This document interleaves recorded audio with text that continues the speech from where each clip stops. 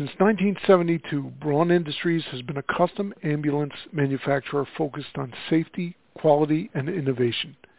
Each Braun module is unique well beyond the chassis it's built on.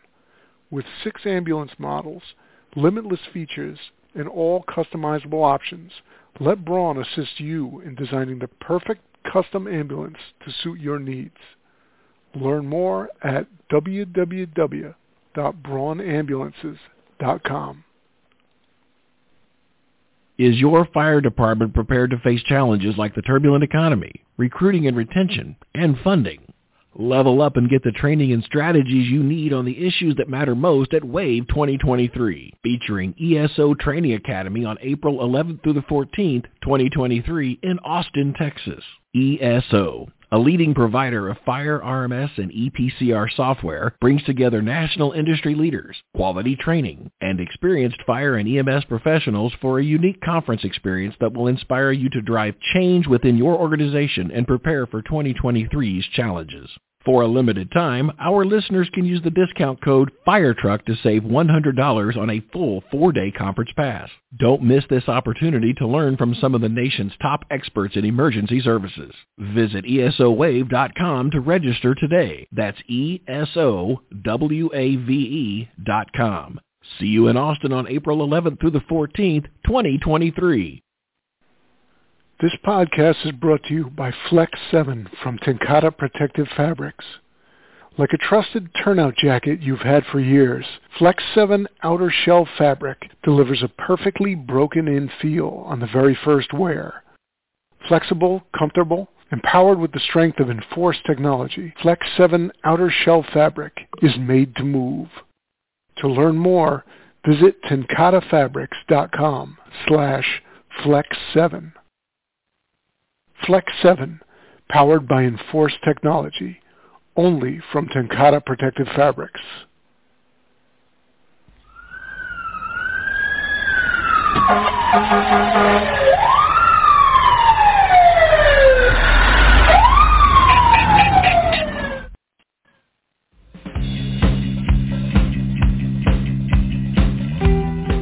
Taking It to the Streets is all about advancing firefighter safety and operational integrity for the fire service through provocative insights and dynamic discussions dedicated to both the art and science of firefighting and the traditions of the fire service. The focus at Taking It to the Street continues to be straightforward street-level talk with intelligent, stimulating, and provocative insights and dynamic discussion with interactive dialogue and, most importantly, listener participation.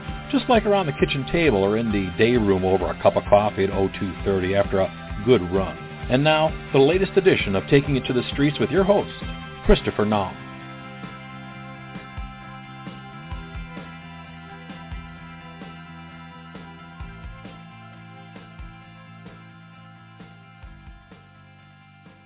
Welcome to this edition of Buildings on Fire's Taking It to the Streets, on your street, in your city, across the country, and around the world. I'm your host, Christopher Naum, on this edition of Buildings on Fire's Taking It to the Streets. So I want to thank our listeners that are listening live. We are currently live on the air, and for those of you that may be listening in as part of our continuing downloads. And again, we continue to thank our loyal listeners and those of you that are new to our program for taking time out of your busy schedule to take part in getting some insights on the continuing challenges dealing with the built environment, fireground operations, and ensuring that we have operational excellence through our diligence and duties, advancing operational excellence, decisive engagement for the fire service through our discussions and our insights.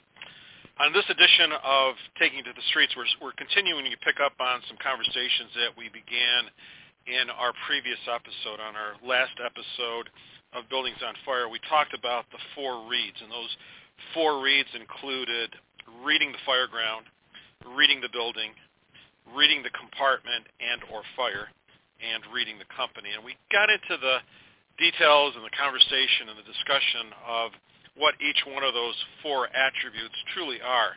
And I'm truly convinced and very confident then that once you get past all the dialogue and discussions and so forth, that for many of us we can come to some common conclusions and some common ground when we talk about some of the critical importance that these four domains have, certainly on yesterday's Fireground, but even more so within the aspects of today's Fireground. When we got into the discussions again on that previous episode, we talked about, as we have in some other episodes that are currently archived on the Fire Engineering blogtalkradio.com archived areas. Again, I encourage our listeners to go back through and find a very robust number of programs that span a number of years. We've been producing our podcasts in the very earliest days, sort of as part of the pioneering group of podcasters well over 14 years ago. And we continue to promote our programs now here on fireengineering.com and on the current platform that we have available to us, along with many other colleagues that present some extraordinary and very insightful conversations dealing with a wide gamut of topical areas for the benefits of the job and the fire service. So as I mentioned, one of the things that we've been talking about here on our program continues to be this concept that we've been building over a couple of episodes in the latter part of last year and then certainly into this year in 2023, talking about the aspects of fireground modeling that we've been promoting and been presenting on a variety of different platforms and certainly around the country at FDIC and through many of our individual presentations across the United States. But revolving around, again, building construction, fireground operations, the integrated aspects of both building construction and the importance of how understanding the building and how that truly integrates with not only our decision-making, but also all of our fireground operations, along with the continuing discussions and threads around our flagship modeling dealing with first arriving, construction, tactics, and safety, and how, again, within that first arriving sequence, and again, we can get into some discussions about what that tactical period may be. It's within the 10 to 15 to 20-minute period of time, of which the most critical is in the first 10 minutes of our arrival.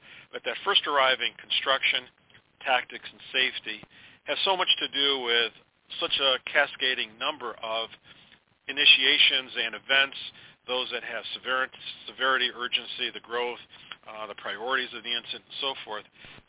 And again, one of the things that we talk much about is the continuing challenges in sizing up our buildings and how that leads into other, what we call cascading events or causal factors that impact what and how we read the building, how we sometimes misinterpret particular elements, how sometimes we just don't know, and we just stretch the line and go to work. I will say this, that one of the leading issues affecting both fireground line-of-duty deaths, both near misses, and some of the adverse issues affecting us regarding fireground operations that are coming out of after-action reports and serious accident reviews and so forth, continues to be one that was identified in a root cause analysis that the University of Georgia undertook a number of years ago, looking at line-of-duty deaths, taking a look at all of the NIOSH reports and doing a root cause analysis, of which one of the four defining areas in which were direct root cause analysis to those events, the one that has the most relevancy here as we talk about it is the inadequate preparation for or anticipation of adverse events during operations. And again, we talk about that at the command company and at the task level, but it probably has the greatest degree of implication both at the company first arriving level and then also at the first arriving sequence of the commanding officer, who subsequently will be the incident commander. So let me repeat that again. It's the inadequate preparation for or the anticipation of adverse events during operations. And that directly has a relationship to, again, reading the fireground, reading the building, reading the compartment, and reading the company. And those, again, are first and foremost to our continuing dialogue, discussions, and advocacy on our fireground modeling, dealing with buildings, operational perspectives, and so forth. We continue to stress that again, the built environment continues to evolve in such a way that, again, we have a situation where we have an evolving built environment, which ultimately reflects in such a demanding fire ground. And the built environment is really developing faster with greater complexity and greater hazards and greater risk to our firefighters and our operating companies than the tactical models are actually proved. So when we get into this discussion and dialogue, again, relative to the modern fire ground, talking about what we classify as fireground architecture, it's much more than just panning and talking about building construction, and it is not independent. It certainly is something that's very much integrated in everything that we do within the emergency scene of the fire ground at a structural fire involving some type of occupancy, some type of building and structure, and those related challenges. The challenges, again, when we talk about, let me back up one. Well, actually, let me back up even more so here.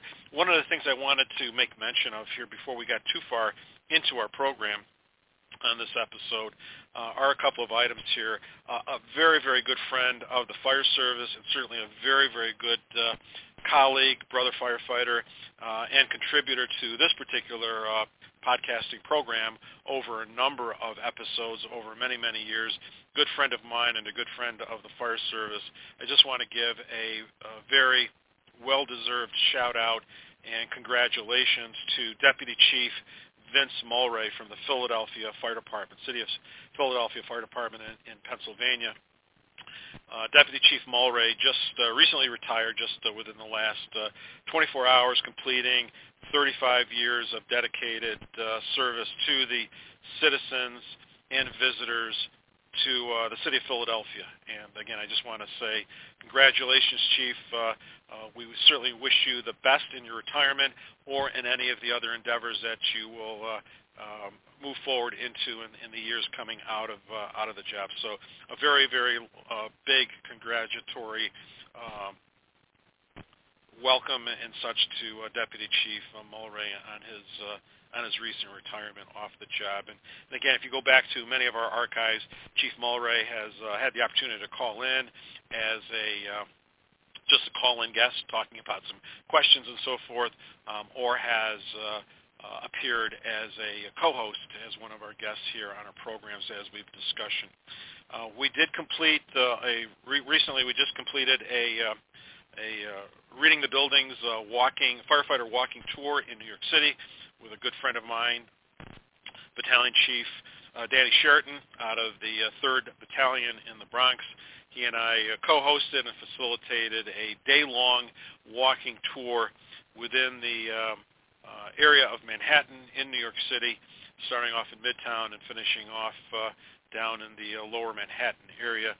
Just taking a look at buildings and talking about size-up, construction, operations, and certainly command and tactical decision-making. Both of us offered some different viewpoints based upon our years of experience, and it certainly was a tremendous day for all of the attendees. We had a number of individuals from up and down the East Coast, and actually had a couple of guys that came out of the Midwest of the United States, actually from Indiana, who took part in our tours. A great day, a little bit rainy at the start. We started off at one of the firehouses there in the city and finished off at the FDNY Fire Museum. We do have another tour scheduled.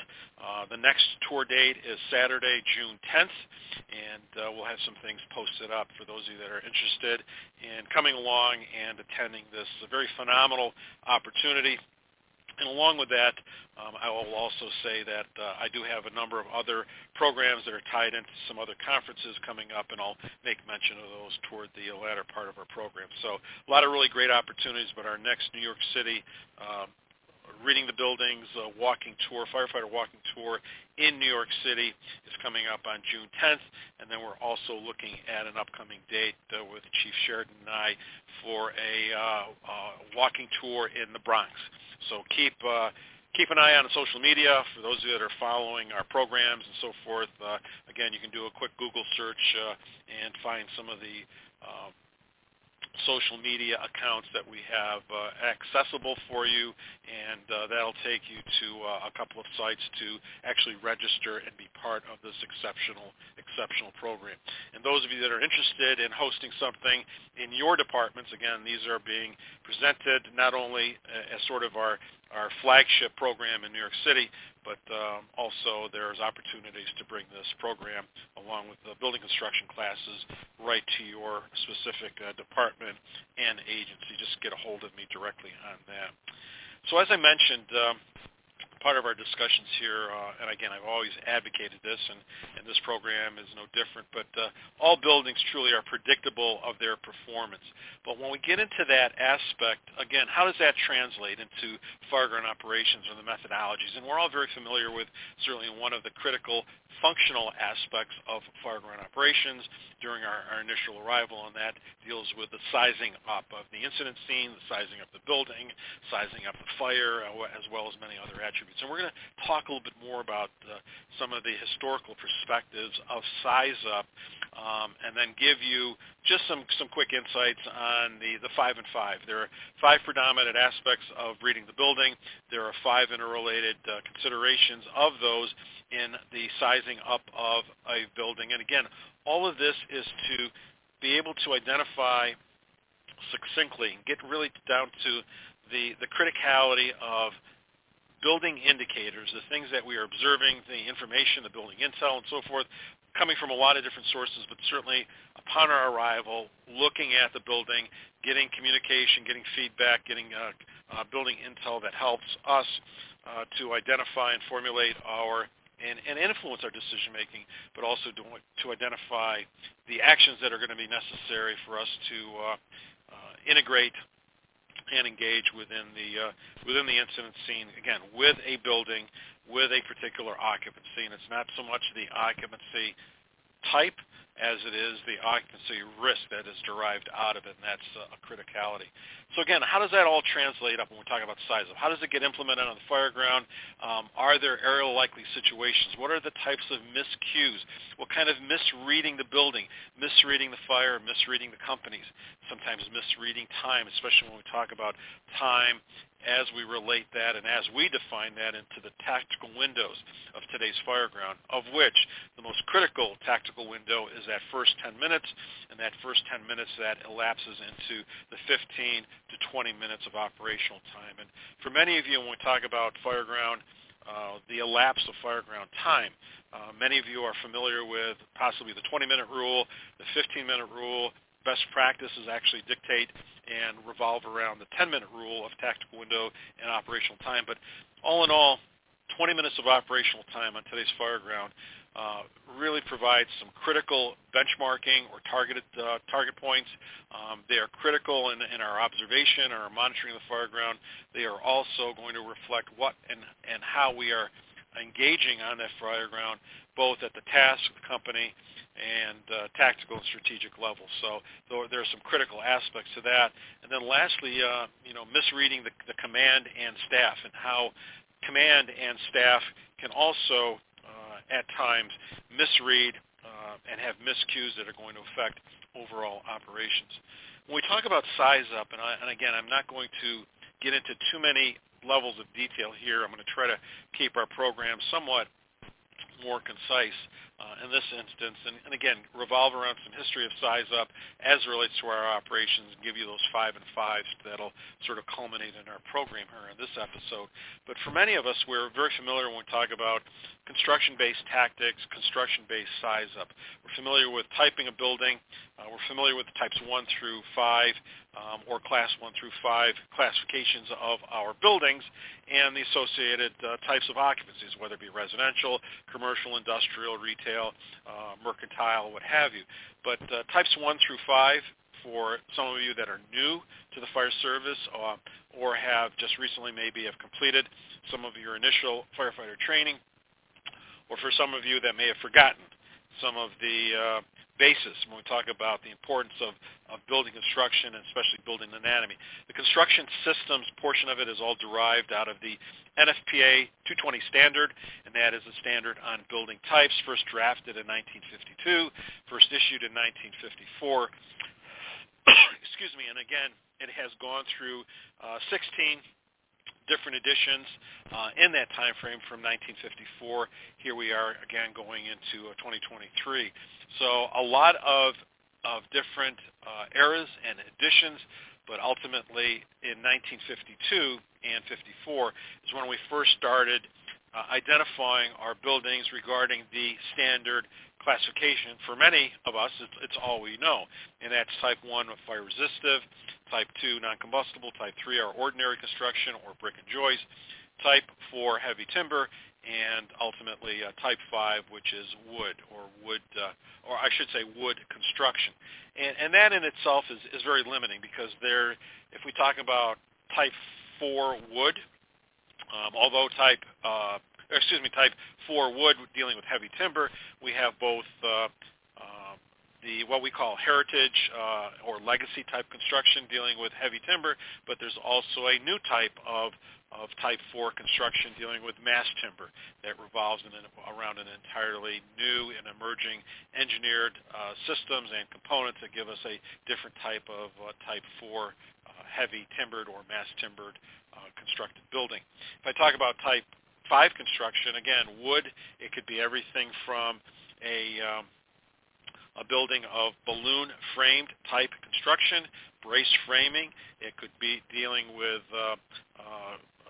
traditional fully dimensioned lumber, or our conventional type of lumber where we have our nominally dimensioned structural members, or it can certainly include lightweight engineered or engineered structural systems, of which there are a number of different attributes coming out of it. So again, there are a number of different aspects. It appears that we had a drop in a quick little technical glitch, so we're back live, at least being able to communicate. So for a period of time there, I was talking, and apparently I was off the air. So hopefully you'll recognize that dropped condition, and we are hopefully back, and you're able to listen in on our program currently. So we are talking about the NFPA 220 standard, and again, to reiterate very quickly here, we're talking about Type 1 through 5 construction elements dealing with fire resistive, non-combustible, ordinary, heavy timber, and wood construction. And that really becomes the basis of sizing up and talking about our various types of buildings and giving some of the initial size up considerations from that standpoint. So the one point I do want to make is that in a previous time, prior to the 1950s, there were different types of classifications, and if we really go back all the way to the early days of the first codes, the National Building Code from the National Board of Fire Underwriters in 1905 all the way through 1915, there were 3 different types of construction classifications. Type 1 was called frame construction. Type 2 was non-fireproof construction, of which there were 2 subsets. Those included ordinary construction and mill construction, and the Type 3 construction in that early era of time was fireproof construction. So again, if you've listened in on some of our other programs, we've actually talked and gotten into some of those different attributes and discussion points revolving around those considerations. When we talk about first due operations, and again, leading into the aspects of dealing with the building, dealing with any type of an evolving conditions, those that we can identify by virtue of things showing that are evident in terms of observation, whether it be smoke and or fire showing, or communications we're getting from various individuals on the scene that are communicating and indicating what may not be obvious on the exterior of the building, but what may actually be present on the inside. Again, when we take a look at those particular aspects, there are a couple of different things here that we want to sort of put in front of you here when we talk about such things as the predictability. Again, on the first due, and I'll say this, is that typically predicting adverse fire behavior and potential structural compromise or collapse at an incident is certainly, I think, one of the most challenging tasks facing first due companies and commanders at a fire scene. When we take a look at some of those particular aspects, they again usually the lack of information on the construction of the building, the fire size, the fire location, fire burn time, the conditions of the building, the fuel load, and many other aspects of that sometimes make the tasks nearly impossible. However, I think that when there's key building considerations and fireground indicators, when presented, when recognized, and when identified for their relevancy and for their importance to the operational safety, can really dramatically influence operations. One of our newest programs that we actually have rolled out, we started promoting our class about 2 years ago, and then last year in particular, we've been very diligently doing presentations across the United States dealing with the influence of building construction and occupancy risks on decision-making both at the command and company level. And again, buildings and those occupancy risks and the emerging aspects of research are really influencing much of what we can or should be doing on today's fireground. And unfortunately, we are not either recognizing, we are functionally illiterate when trying to read the building, especially going beyond what's normally the cursory, obvious kinds of things that we've been trained and conditioned to respond to, or the types of conditioning that comes about during our conditioned size-up. We all develop a certain type of skill set or a certain type of programming in terms of what we observe and how we communicate those observations. Sometimes they are very, very concise, and sometimes almost too concise and too limiting, time constraints and time demands, or we're hitting the button upon arrival and we say very little. And I've seen more of that versus the other. I think in years past when we had much more robust conversations and dialogue and communications via our apparatus radios and even face-to-face and portable-to-portable communications, we've certainly gotten away from that much, much more as it relates to the commonality of technology and the utilization of certain type of equipment that, again, press the button, give an indication, and so forth, that provides a different way of doing business on today's fireground. So those are just a couple of thoughts and a couple of discussion points from that.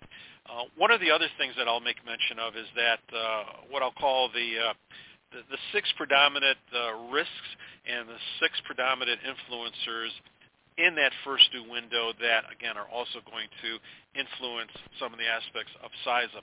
And they include, again, identifying building structural integrity issues, compartment fire behavior. So, again, if we're talking about operational risks and key indicators that one has to identify that will influence our decision-making, influence our operational deployment, they include, again, building structural integrity, compartment fire behavior, the sustainability and availability of water, which is so critical to our engagement, the availability of resources, the severity, urgency, and growth of the operations and the incident demands, and then the 6th item is the aspect of time, the elapsed time, and also that tactical window that we may have that, again, are going to be right in front of us. And those influencers and stressors, again, as they relate to our subsequent operations dealing with the building, deal with, again, the aspects of the compartment, building, and structural fire, the compartment, building, and fire behavior, the aspects and the concepts of resiliency and integrity, both as they relate to the compartment in the area of operations within the floor, and then also the resiliency and integrity of the building. And then I'll also say that, again, when we talk about the 4 reasons of the fireground and the aspects of the company, that other aspect is also the resiliency and the integrity of the company. They are so critical to that discussion point. Then also, again, the being able to identify and pick up upon the predictability of that building, of that compartment, the aspects of compromise and collapse. So to what degree may one have some concern from compromise all the way to negligible to significant compromising conditions dealing with collapse. So when we talk about it in this context, we talk about compromising, meaning the more minor of the severity, all the way to a collapse condition where, again, we have significant areas of the building or significant portions of the structure, both internal and external, that, again, might be catastrophic in nature, sizable in scope, that, again, will affect our operations on and within the fire ground. The aspects of both the material and the human performance portion of it, in terms of RIT, as I just mentioned, and then also the availability of building intel and the availability of the continuing decreasing amount of time that we may have based upon those subsequent operations. So there's a lot of moving parts when we put those into motion. We talk about operations and such. Trying to think here as we transition a little bit, just talking about a couple of other key elements here. So, one of the other aspects when we talk about size up, severity, urgency, and growth also revolves around that aspect of risk. Risk, again, there are three different aspects of risk when we talk about our building and our fire ground. There are, especially on the first two, there are aspects dealing with building risk, there are aspects dealing with occupancy risk, and there's also at-risk behaviors that are associated at the company level. But when we talk about managing risks, and again, as it relates to our size-up component, they are all, again, trying to manage the levels of risk, looking at safety, taking a look at firefighter behaviorals and the incident.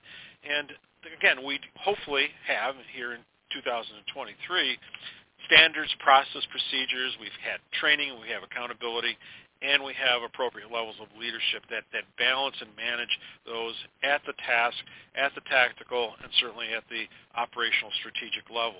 I think it's safe to say that when we talk about risk, or especially fireground risk, for many of us, I think when we use the following statement, risk a lot to save a lot, risk a little to save a little, and risk nothing for what is already lost, although rather vague, and it's sometimes very specific, but I think I'm more apt to opt on the aspect that it is somewhat vague, because our interpretation of what risk may be is really going to be sometimes collective, when we all can agree, based on experience, based upon our companies, based upon the tactical box alarm on the fire ground. We understand what risk looks like. We understand what risk perceptions are and how that relates back to our operations. And other times, your risk and my risk may be as far apart as the Grand Canyon, right? But the late Chief Alan Brunacini introduced that into the fire service, both from the phrasing of it as well as the phasing of it. Both the phrase itself became a continuing mantra of Chief Brunacini, originating back in the mid to late 1980s, but especially in the 1990s. It really was a common statement that for many of us in the fire service and on the job at that time, it was a constant reminder. It was also a constant adage regarding fireground operations. But when we take a look at that in today's context, we do not, in today's context, do not have a uniform or universal type of perspective, nor do we have the ability to have commonality of what risk is in a particular building, in a particular occupancy, based upon a degree of fire involvement, based upon where we may be across the United States, again, from East Coast to West Coast, from the Midwest to the North to the South, and Southwest, Southeast, and Northwest, Northeast, and so forth. So there are a lot of stressors from that. One of the things that I will just quickly make mention of is that in the NIOSH report of F 2012-13, this was a double line of duty death that occurred in the city of Philadelphia, dealing with a very large, complex city block building, both mill, semi-mill, and ordinary constructed building. Multiple alarm fire. It ultimately led to the line of duty death of both a firefighter and a lieutenant on the job in Philadelphia in 2012. But within the context of that report, there were some things that we developed and moved forward dealing with trying to identify uniformity toward both occupancy risk and profiling and probability. So I will just encourage you, and we've had these discussions both on Chief Doug Klein's podcast, on our podcast in the archives, talking about the severity of risk and those levels, everything from negligible to catastrophic, and the operational probability of those all the way from unlikely to frequent and what they may be. So again, if you're not familiar with it, I would encourage you to take a look at that. There are some links in that report, and if you can't find it, again, please get a hold of me directly, and I'll get some PDF information out to you.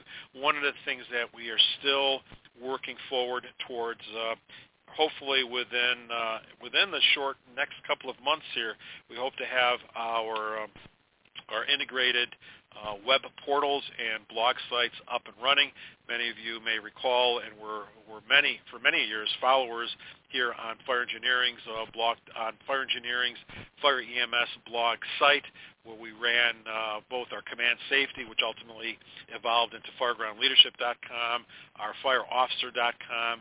Well, those are, and again, our current BuildingsonFire.com, those are all going to be integrated into a very richly composed and comprised website that will give you a portal to everything you need to become more aware of regarding building construction, and then we're going to have individual elements within that portal, starting off with our Buildings on Fire sort of as the central point to gain access, and then from there we're going to have readingthebuildings.com, firegroundleadership.com.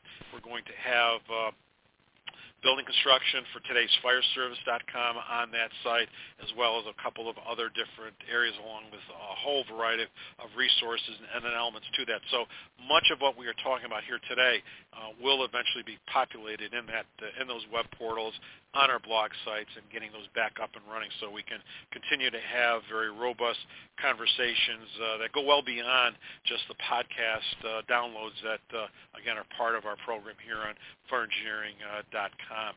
So again, when we take a look at that aspect risk, they are certainly first and foremost to our discussion points and dialogue, which leads me again to move forward in a more expeditious manner here to really talk about size up. So when we talk about size up, what does it mean? So each and every one of you have, and I think we all share some commonalities coming out of the various types of traditional fire service textbooks, both new and old, that have always talked about size up. But the further back we go, especially into the 80s and 70s and 60s, and really going back into the latter part of the last 20th century, there's a lot to talk about when we talk about reading the fire ground and sizing up the buildings, and much of what we are trying to pull together here in these models. There is a genesis and there is a basis. So I wanted to take a few moments here on this particular episode to just focus in on those aspects dealing with size up. And again, where did it come from? For many of us, we're utilizing some aspects of size up that originated in a couple of key textbooks that continue to influence everything that we do. There's some acronyms that continue to be promoted out there. It's interesting, as I teach around the country, and I ask, about one particular acronym that seems to be very common, as I originally may have thought up until a few years ago. You would indicate and talk about this acronym, and much of the feedback coming from our classes out throughout the United States was pretty consistent. People knew what the acronym meant, and maybe could recall what some of the letters stood for and so forth. But actually we're finding that more and more individuals, through a variety of reasons, either a lack of reading, lack of comprehension, and just laziness or what have you, is that they're getting further and further away from it and just not recognizing what that acronym may have meant. And when we get into the dialogue and conversation on size up, it is all over the board. I do not see consistencies. Actually, I'll take that back. I do see some consistencies here both on the East Coast and West Coast, and then I see some filtering and a variety of different applications in many other parts of the United States. And it's interesting because, again, what are we evolving into? What are we forgetting? What are we continuing to establish or maintain? But I continue, I think, to see a hybrid version of what one is utilizing for size up, because they are trying to reduce it down to the least amount of soundbite and really start limiting and actually doing away with and seeing some of the fading aspects of critical thinking, critical observations, building intel, and even the skill sets of what it is that I'm looking at, comprehending what I'm seeing, comprehending that for its priorities, filtering that out between those things that are obvious, those things that are mission critical, and then being able to further that by communicating what those observations are and tying them into a particular order or task assignment. And that's part of the problem when we take a look at those particular elements. I'll say this again when we talk about size up. Size up is part of a much larger aspect. It's part of part of what we call cognition. It's the mental actions or the process of acquiring knowledge. And again, I'm going to somewhat paraphrase this: acquiring knowledge and understanding through both experience and our senses. And this results in a perception, a sensation, sometimes a notion, sometimes intuition. Our gut is telling us something, and ultimately it evolves further into some action. That action is either communicated or it's an action in which we are physically engaging in some activity on the fire ground. So for us at the command and the operational level, this is very, very critical.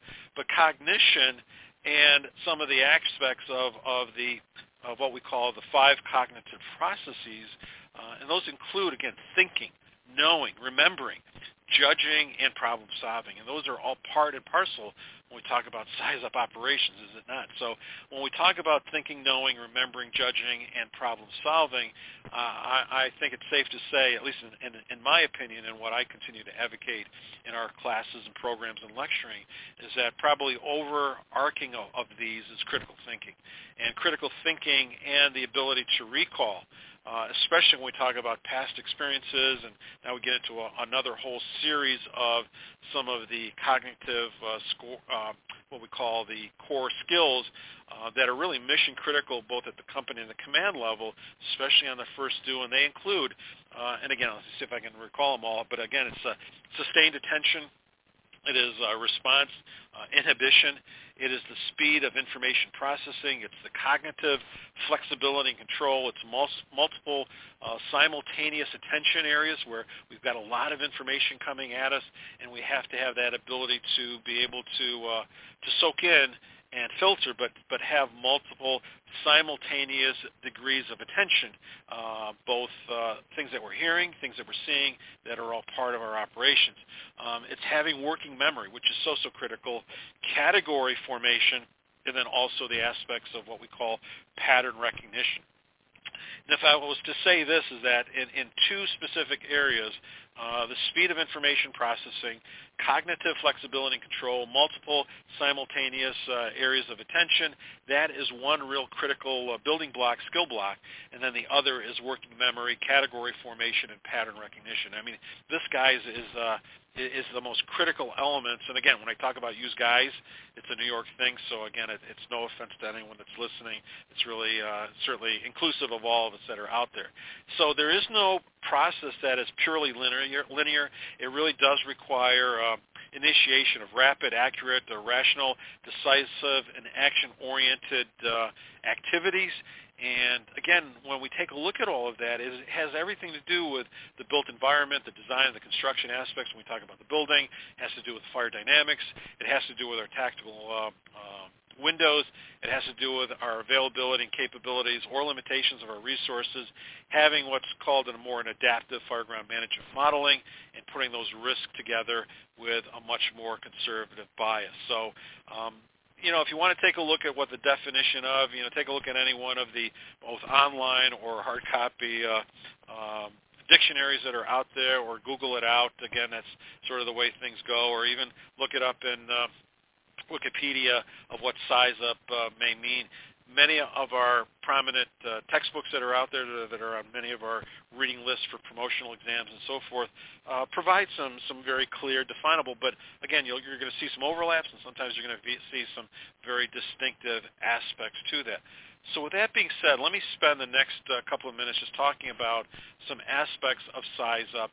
And I think, I'm just trying to think, I think it's safe to say this. Let's talk a little bit about some of the key attributes. So I talked about the 5 and 5, and I think I'll introduce those 5 back again here for those of you that may be listening to this for the first time, or to reinforce those particular aspects. When we talk about the criticalities of of part of our 5-star model, the 5 and 5s, the 5 most critical elements when both assessing and operating and understanding our buildings, both in the study of as well as in the sizing up of our buildings, includes the following. It's understanding the building anatomy or the construction systems of that building, along with the building's era and vintage of time. There's 2 critical components, and there's actually some subsets that come out of that aspects. But as one of the first of that 5, again, it's building anatomy, it's the construction systems and the anatomy aspects, and also its relationship to era and vintage of when those buildings were built in a particular expanse of time. The second item deals with occupancy types and occupancy risks, and along with that, there are some cascading aspects to the occupancy category. There's both physical elements of that particular building that revolve around occupancy classifications, risk, layout, configurations, and I'll give you that in a little bit. The third aspect is, again, of all buildings, the most critical third aspect of that is, again, what are the characteristics regarding the building's potential compromise or collapse. Again, on the least level, it is everything from 0, meaning negligible, on a compromising condition, all the way to significant, catastrophic, large area, both internal and external collapse. The fourth item is the methods and the materials of construction that went into the structural anatomy of that building based on era and vintage. So it's the methods of construction and the materials that were used in the construction of that building that are so critical, that influence compromise and collapse, that also influence and are derived from construction systems, building anatomy, era, and vintage. And then the fifth predominant domain, when we talk about sizing up, looking at the building, the 5 and 5, is the aspects of fire dynamics. How will fire propagate, extend? How will it be resisted? What kind of resiliency can that building have? What kind of integrity and what kind of time? So the aspects of RIT come and are derived out of fire dynamics. So they all revolve around this concept of BEAR, the acronym of BEAR, dealing with building anatomy, era and vintage, and the relationship of risk and the resiliency, integrity, and time, coupled with the aspects of severity, urgency, and growth. So I wanted to get that out in the earliest part here for some of that dialogue and discussion. The other aspect of contributors, when we talk about predictability of performance to the building, there's 5 other aspects here that are physical characteristics of that building that are also influenced by fire, heat impingements, again, what's going on in that building on fire. And those include, again, focusing in on. So again, we're talking about tying this back into sizing up, but they also include the aspects of the perimeter walls, the enclosure of that particular building. It's the aspects of the roof system. It is the consideration and the aspects of the floor assembly, and or ceiling assembly. So, on one side we've got a floor, on the other side of that we may have a ceiling. In the absence of multiple floors, we may have a floor in a basement area, but it is a floor/ceiling systems or assembly. It is the characteristics of the compartment as it relates to its location within the building. So I may have a single-story commercial building in which the perimeter walls are the enclosure to that compartment. So we don't have any other compartments within the building. The perimeter walls all encase and provide enclosure to the single type of compartment. Or just the opposite, where we may have a number of compartments that have various types of relationships regarding accessibility and egress and so forth, what we call connectivity. And those series of compartments may lead into hallway areas. They may lead internally, but again, we may have, by compartment we are actually referring back to rooms, and those rooms also have various types of characteristics relative to square footages, volumes, and other relationships, especially when we relate that back to what is the compartment's RIT, what is the compartment's resiliency, integrity, and under fire conditions, how much time do I have regarding integrity, resiliency, and or resistance. And then the fifth piece is the absence or presence of void. So we talk about again, the aspects of the building anatomy, occupancy type, occupancy risk, collapse and compromise, methods and materials of construction, fire dynamics. That is the first 5 critical elements of the building reads, and sizing up and considerations of the fire ground, of which the contributors include, again, perimeter walls, roof systems, floor and or ceiling systems, the aspects of the compartment, where we're going to go and operate from, and then it's the absence or presence of voids. Those are the 5 and 5, of which RIT has a component to it, and the severity, urgency, and growth regarding the incident parameters that revolve around it. So just a very quick degree of insights from that standpoint. So quickly, I just want to give you some insights on where I think size up. So again, I'm not going to get into, there's a number of different aspects of size up. I think you're going to hear me talk about a couple of acronyms that for many of you are familiar with it. But let me give you a quick little history on size up. And I'm going to actually go back all the way to 1913 in the early 1900s in FDNY. And at that time, FDNY Chief John Kenlin, who became and was appointed fire chief of FDNY actually on August 1st of 1911. He followed right after Fire Chief Edward Croker had served as chief of the department. And everyone, again, should recall who and what Chief Croker was known for in terms of his continuing legendary statement about that I have no desire or other ambition in my life other than to be a firefighter. I think it's important to understand that Chief Kenlin at the time, in 1913, actually wrote a definitive book called Fires and Firefighters.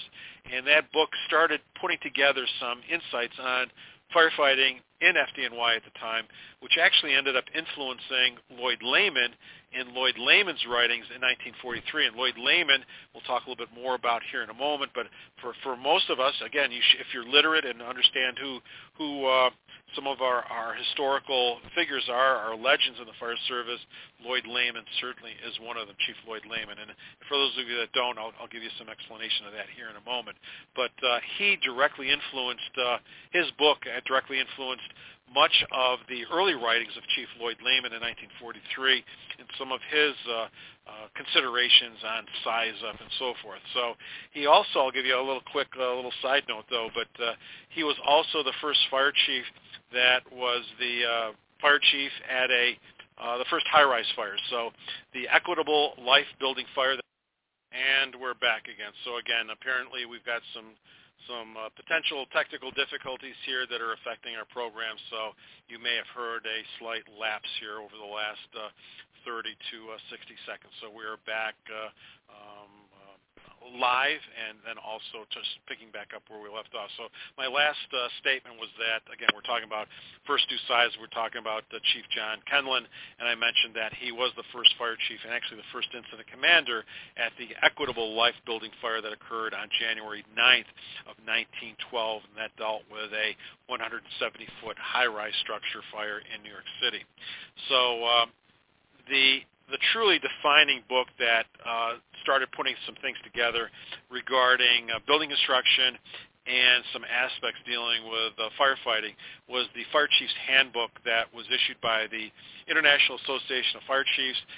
Fred Shepard was the editor. This was published in 1932. It began its compilation in 1928. This was the first complete textbook for the fire service. Many of you may not be aware of that, but it was the first complete textbook for the fire service. And within that textbook, there were a number of different aspects. It talked about and gave us the first term of size up. And size up was defined as a quick survey of the situation as encountered by the fire department upon arrival. And more importantly, it also talked about, again, this was based upon best practices that were being compiled throughout the United States at that time. It gave us two distinctive areas. It talked about life hazard and property hazard. So everything that we suddenly were starting to put together that actually Chief Brunacini put together in the Fireground Commander book series in the 1980s, 1986 to be specific, all actually came about from the originating book in 1932. So I think that when we connect talking about life hazard and property hazards and incident priorities, much of this was attributed back to Chief Brunacini, but in fact was really attributed back to the IAFC's Fire Chief's Handbook in 1932. So again, it was the first time we talked about size up, first time they collectively talked about fire, life hazard, and the property loss. They also talked about the initial plan of operations and how that was so critical. Upon the first officer's arrival rests the heaviest responsibility, and that's sort of quote unquote. They talked about the first arriving officer is responsible for developing that initial plan of operations, and they go on to talk about construction types. Again, as I mentioned, there were some different types of construction classifications as early on as 1905 through 1915, and again, subsequently in the mid to late 1920s, and then subsequently in the mid to late 1930s, there were some additional changes in these building types and classifications. But they talked about types of construction, the development of fire within the compartment, and more importantly, each type of construction and the specific types of characteristics, so the predictability that we continue to advocate and discuss. They also talked about, in terms of the size up, about critical elements of the building height, construction of the building, the numbers of openings, which was so critical back in that era of time, the location of the fire, the type of occupancy, the types of exposures, both internal and external, and here's a real game changer here. They talked about wind. As early as 1932, almost 100 years ago, the Fire Service was talking about the implications and the considerations of wind. Unfortunately, as time went on into the latter part of the 20th century, we stopped talking about the environmental aspects as specifically as they talked about them in this emerging era of the fire service. But wind was a significant consideration. They talked about accessibility and then resource needs. So some very insightful kinds of information. They also talked about going directly to find the seat of the fire. And I'll quote this out. It says, direct. So when they talk about the following: scientifically and carefully fought fires, extinguished quickly, confined to the smallest area, directly to the seat of the fire by interior means when possible. So if you want to understand why it is that we talk about interior firefighting operations, it was established in the 1930s in the emerging era of the fire service. And again, they also promoted opening up the building. Even the term opening up the building comes about through that 1932 edition. Again, opening up the building was promoted. Prior to that, the public opinion within the fire service considered ventilating the building to be considered poor practice. So we move forward all the way to the 1960s. In the 1960s, when we talk about size up gave us some aspects on pre-arrival, sizing up, the time of day, weather conditions, the arrival portion of the building, location, accessibility, exposure, water resources and source, both water resources and the sources thereof, the occupancy type, the nature of the contents, the condition of the occupants, taking a look at construction again, the criticality, the type, the age, the conditions, the physical characteristics of height, the area, the amount of unbroken areas, which was critical as buildings started becoming larger, both vertically and horizontally, in terms of the footprints of the buildings, the presence of fire stops, the presence of channels, as they refer to it, which is what we call commonly the types of voids, the presence and operability of sprinkler systems, the standpipes, and the amount of windows and the openings and the degree of protection of those openings. So in the 40s and 50s, going all the way up to the 60s, it was clearly identified that many of our older buildings had sizable numbers of window openings and or other perimeter wall openings. Again, that's the importance of perimeter walls, and the absence or presence of protectives on those openings was critical to help limit fire exposure, fire extension from propagating from one building to the other. For the aspects of the fire, so we talk about size up, we talk about the building, we talk about the fire. It's the extent, the location within the building, the type of contents involved, the considerations of life hazards, both in terms of the occupants and the firefighters. So this was the same, again, even in the 1932 edition. They talked about the importance of life safety of the firefighter and the fire service equally when they discuss the aspects of life safety to civilians. So there's a lot of rhetoric continuing to go on in the current era and current place in the fire service about them versus us and so on and so forth. But best practices considered the importance of the value of the life of a firefighter and the value of the life of the civilians that we are sworn to protect. So there's a lot more that gets into those aspects. Fire condition needs and the effects of fire on building materials, which goes back to what we continue to advocate about, the importance of methods and materials within the building. I'm going to fast forward just a little bit. So we fast forward Lloyd Lehman in 1953, and Lloyd Lehman, again, was the father of the indirect attack, gave us the fog application, little drops of water. If you're not familiar with him, I would encourage you to look him up. But he gave us really the five-step process of size up on the fire ground. We continue to use that today. Talked about the facts, the things that you know, the probabilities, the things that are likely to happen, our own situation, your resources and capabilities, decisions, making an attack, tactical decision-making, what do we do, what do we don't do.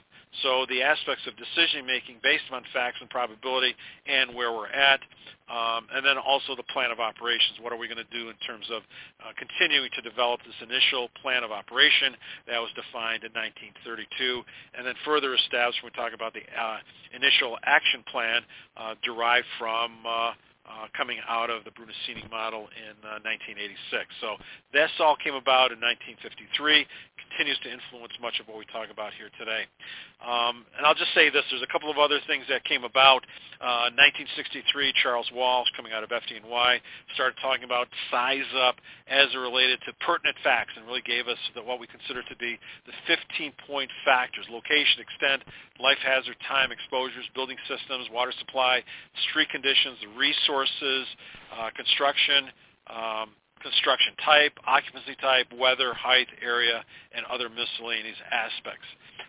It's also important to note, though, that although Walsh defined that in his book on firefighting strategy and leadership in 1963, it was interesting that in 1974, in the defining book of Firefighting Principles and Practices, William Clark, who also was a retired chief out of FDNY, in his preface, he actually talked about the 14 to 15-point size-up process that actually had been conceived in FDNY going back at least into 1939.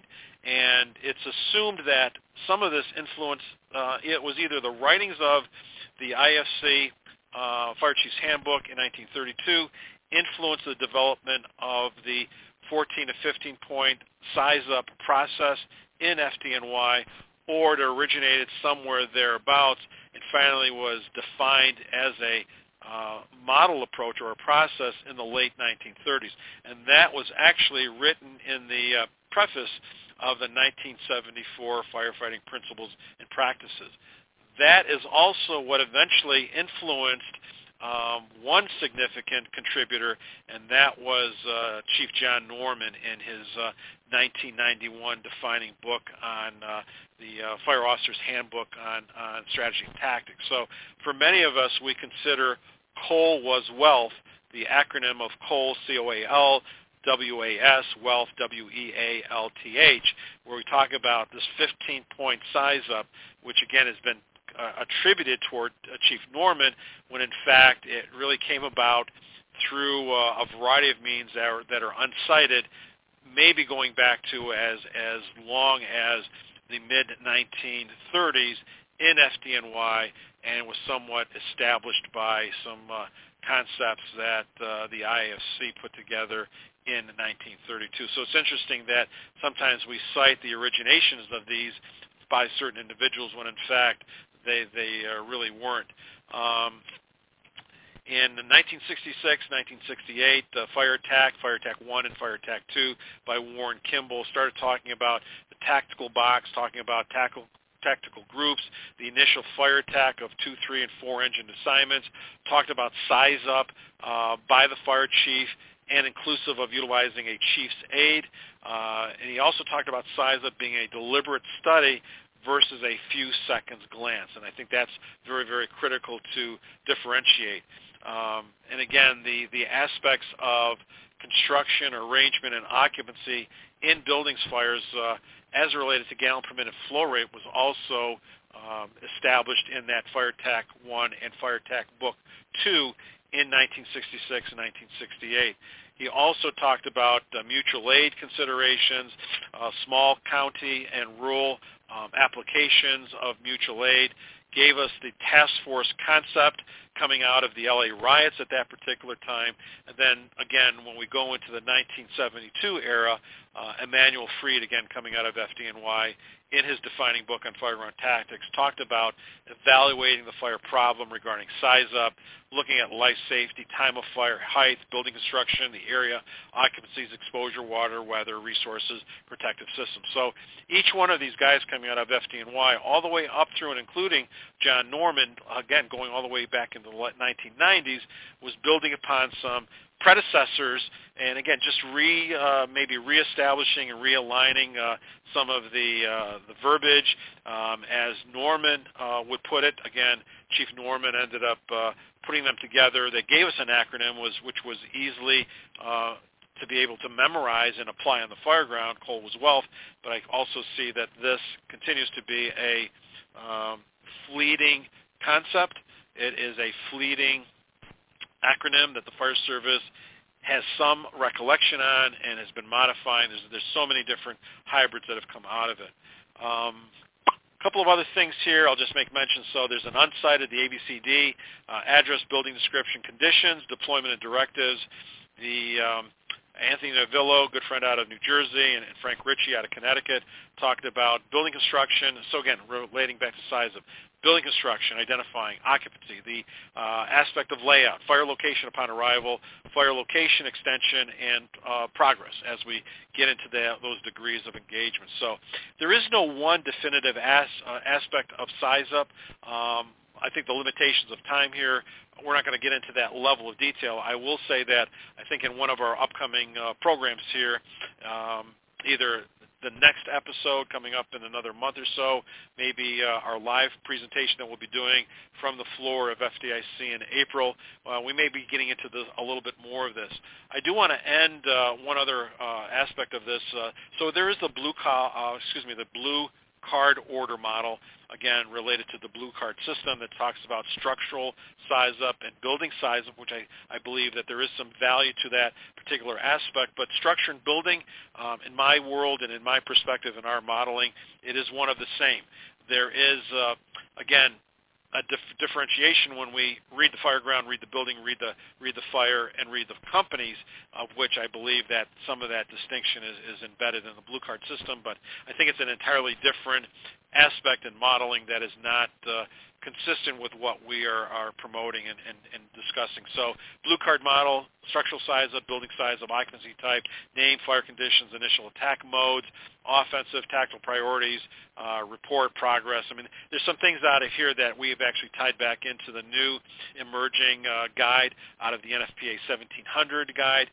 But I will say this, that one of the other things that we have been really promoting, and suddenly we've sort of seen this somewhat of a resurrection of conversation in the fire service. There's a couple of individuals that are talking much more and actually been doing some writings and are actually doing some presentations regionally around the country talking about the insights of Colonel John Boyd.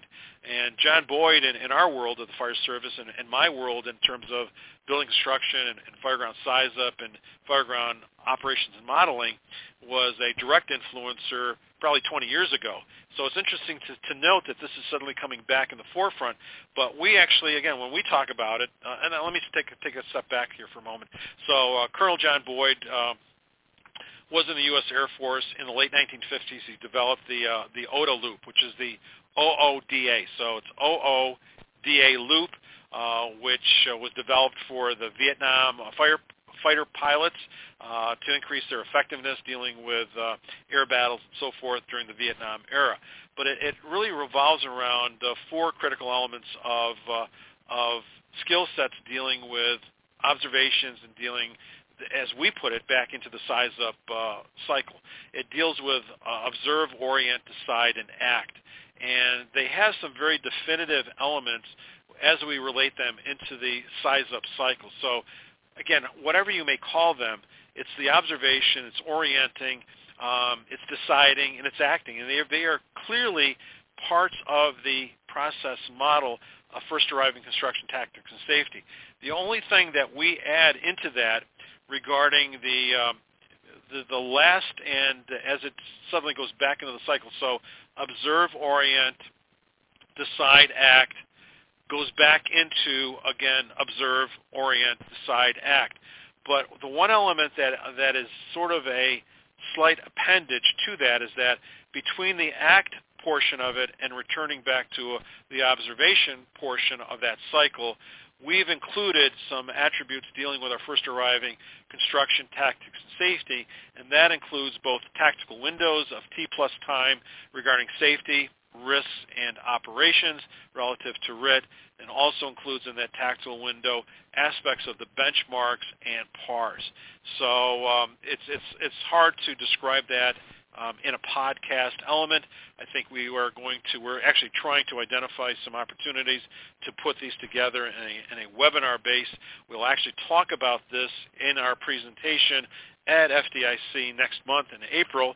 FDIC is just around the corner. It's April 24th through the 29th. We're going to be doing a live podcast from the floor of FDIC on Wednesday, April 26th, and I'll also be presenting a classroom presentation on Thursday, April 27th, entitled The Fire Officer's Guide to Today's Buildings on Fire, of which we will talk a little bit about this, utilizing some visuals and talk about tactical windows as such. So there's some good insights that are coming out of this.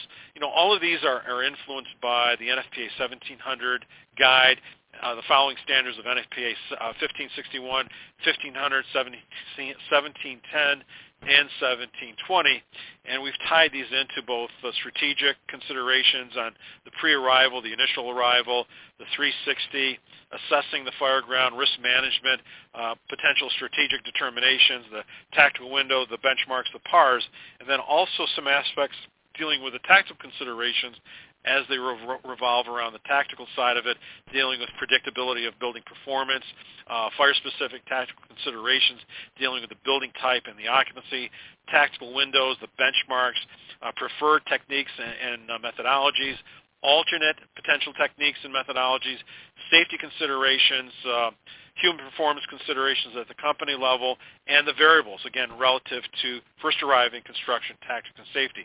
And there's a lot of these variables that come into that influence our overall operation. So again, we've talked a little bit about some of these items, the predictability, taking a look at the Q factors, looking at and talking about roof systems, so enclosures, perimeter wall enclosures, roofs, floors, assemblies, roof systems, the compartment considerations, the voids, the other five dealing with building anatomy, occupancy type, and risk, along with physical characteristics, the aspects of collapse and compromise, methods and materials, and the size of consideration of fire dynamics. So the 5 and 5 with RIT, severity, urgency, and growth, and then a quick little historical perspective on size up. So I think that's enough degree of saturation for our particular episode. We're just about 60 or 70 minutes into our program. So again, I want to thank you for listening in on this edition of Buildings on Fire, taking it to the streets, where we've talked about some aspects of fireground architecture and the building reads as they relate to facts, first arriving construction tactics and safety, and a couple of different reinforcing aspects of size up. We will continue some of these conversations both online. We are really looking forward to getting some articles and short posts published on both fireengineering.com as well as in the magazine. Take a look at and keep track of through our social media some opportunities that we continue to provide with our podcast here on Fire Engineering, Blog Talk Radio, on fireengineering.com on this network, where we will continue to provide exceptional, insightful, accurate, technically accurate, and really trying to push the envelope with some models that make the job better for us in the streets without creating more work, but again, and not dumbing it down either in terms of simplifying it out. And again, there's certainly a lot to be said about just having the right tools, the right perspectives, being both building and fire literate. and not being functionally illiterate on today's fireground. We do have some great opportunities at FDIC. We look forward to seeing many of our listeners there. If you see me, anywhere in the corridors or the classrooms of FDIC or in the streets of Indianapolis, just reach out, just stop me, and we'll look forward to having a conversation. I would also advise you that we will be having Reading the Buildings coming to you live from Indy, from the streets of Indianapolis. For those of you that have followed us over the last couple of years, we will be posting extensive photographs and images coming from the streets, along with some videos, talking about some snippets of insights and information about Buildings on Fire and the built environment and building anatomy and fireground architecture from the streets of Indy during the FDIC week. We will be presenting on April 27th, so if you've got some time and you haven't selected your programs, you're going to be at FDIC, I really encourage you to stop by on Thursday, April 27th, Fire Officer's Guide. Today's Buildings on Fire will give you some insights on some emerging trends and operational items. I personally will be on the road in a variety of different locations throughout the United States over the next couple of months, all the way from Nebraska, Georgia, Oklahoma, New Jersey. We've got a couple of programs in New Jersey, North Carolina, here back in New York on a couple of programs, Maryland, keynoting the Maryland State Firefighters Conference in Ocean City coming up in June. Another program in Oklahoma. So, again, we've got a lot of things coming up.